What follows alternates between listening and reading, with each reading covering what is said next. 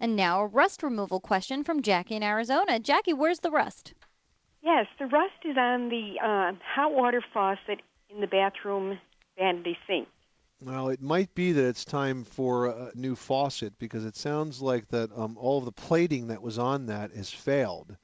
And basically now you just have sacrificial metal there that as it reacts with the water and the oxygen is going to produce rust.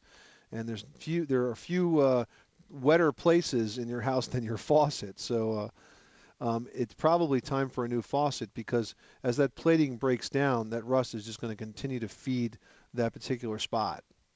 And it's probably an easier problem to fix by just changing the faucet than actually completely repairing it every single time. Yeah, especially if your poor husband's been taking that thing apart every time you get enough rust built up there. There is no thing we could buy to replace that side?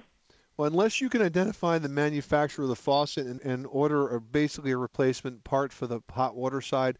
But frankly, Jackie, faucets are so inexpensive today, it's really not worth the aggravation that you're putting into it at this point. It would be a whole lot easier on you if you just replaced it with a new one. Sounds good to me.